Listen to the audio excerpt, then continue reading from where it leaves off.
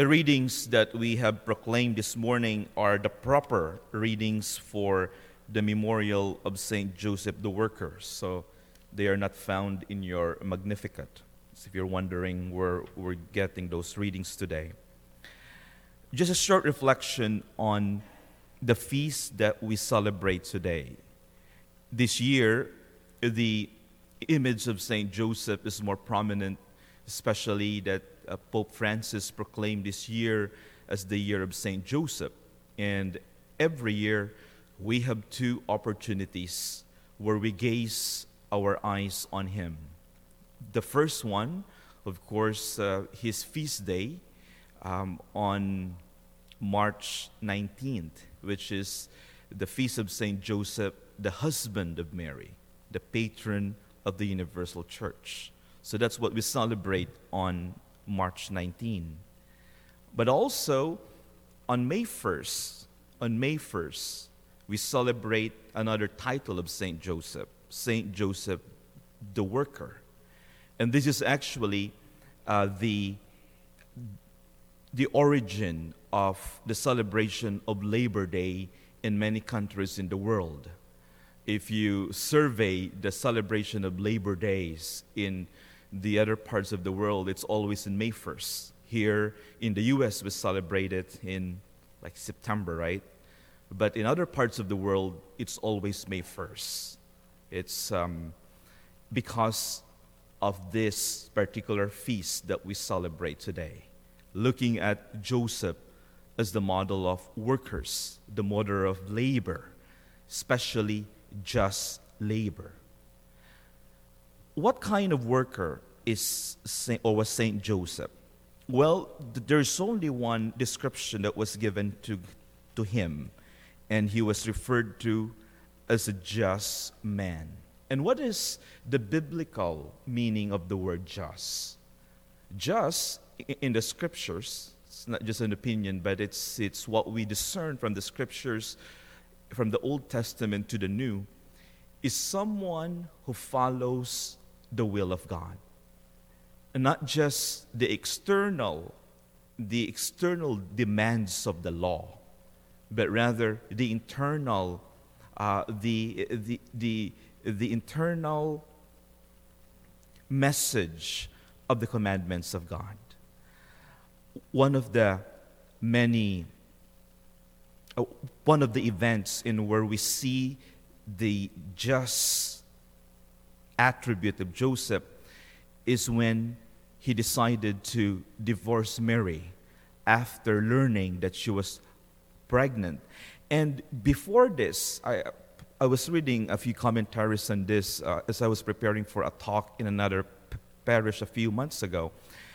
And there's new scholarship, biblical scholarship, that attests that we need to look at the decision of Joseph in divorcing Mary in a different light. Before, I had this understanding that Joseph wanted to separate from Mary early on not because she was pregnant, but because he didn't want to be in the way in the fulfillment of the plan of God in Mary. If Mary truly is pregnant by the Holy Spirit, Joseph said, I don't want to be that guy that would be an obstacle to the fulfillment of that plan.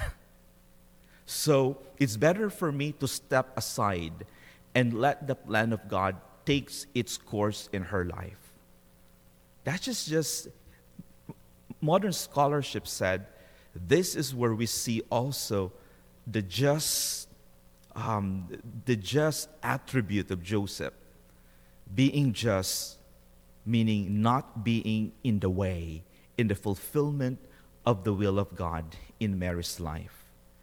Not because he did not believe Mary that she was pregnant through the power of the Holy Spirit, but rather Joseph thought, if the Holy Spirit is the origin of this, if the Holy Spirit is the one responsible for this, who am I to stand in the way in the fulfillment of the will of God.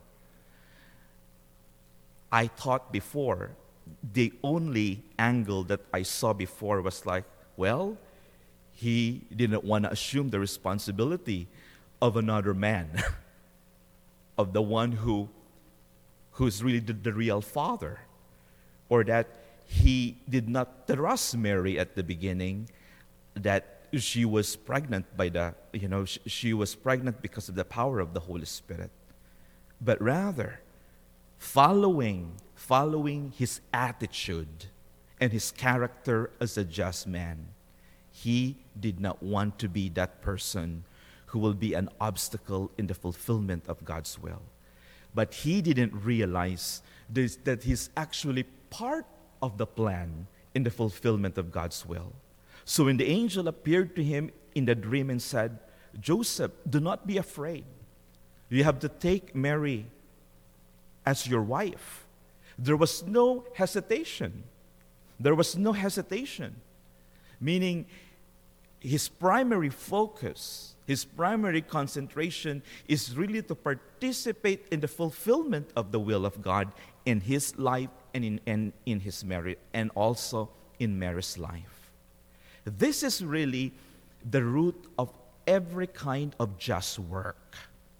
A work, any kind of work, is only just if it is in accordance with the will of God. If it's always in the promotion of the fundamental reality that we are created in the image and likeness of God. So every time we exercise any kind of work, we need to ask ourselves, is this in accordance with the will of God? And am I doing it out of love for God, as what we heard today in the first reading from the letter of St. Paul to the Colossians? To do it all the time with that heart of love. Are we fulfilling our work in accordance to God's will?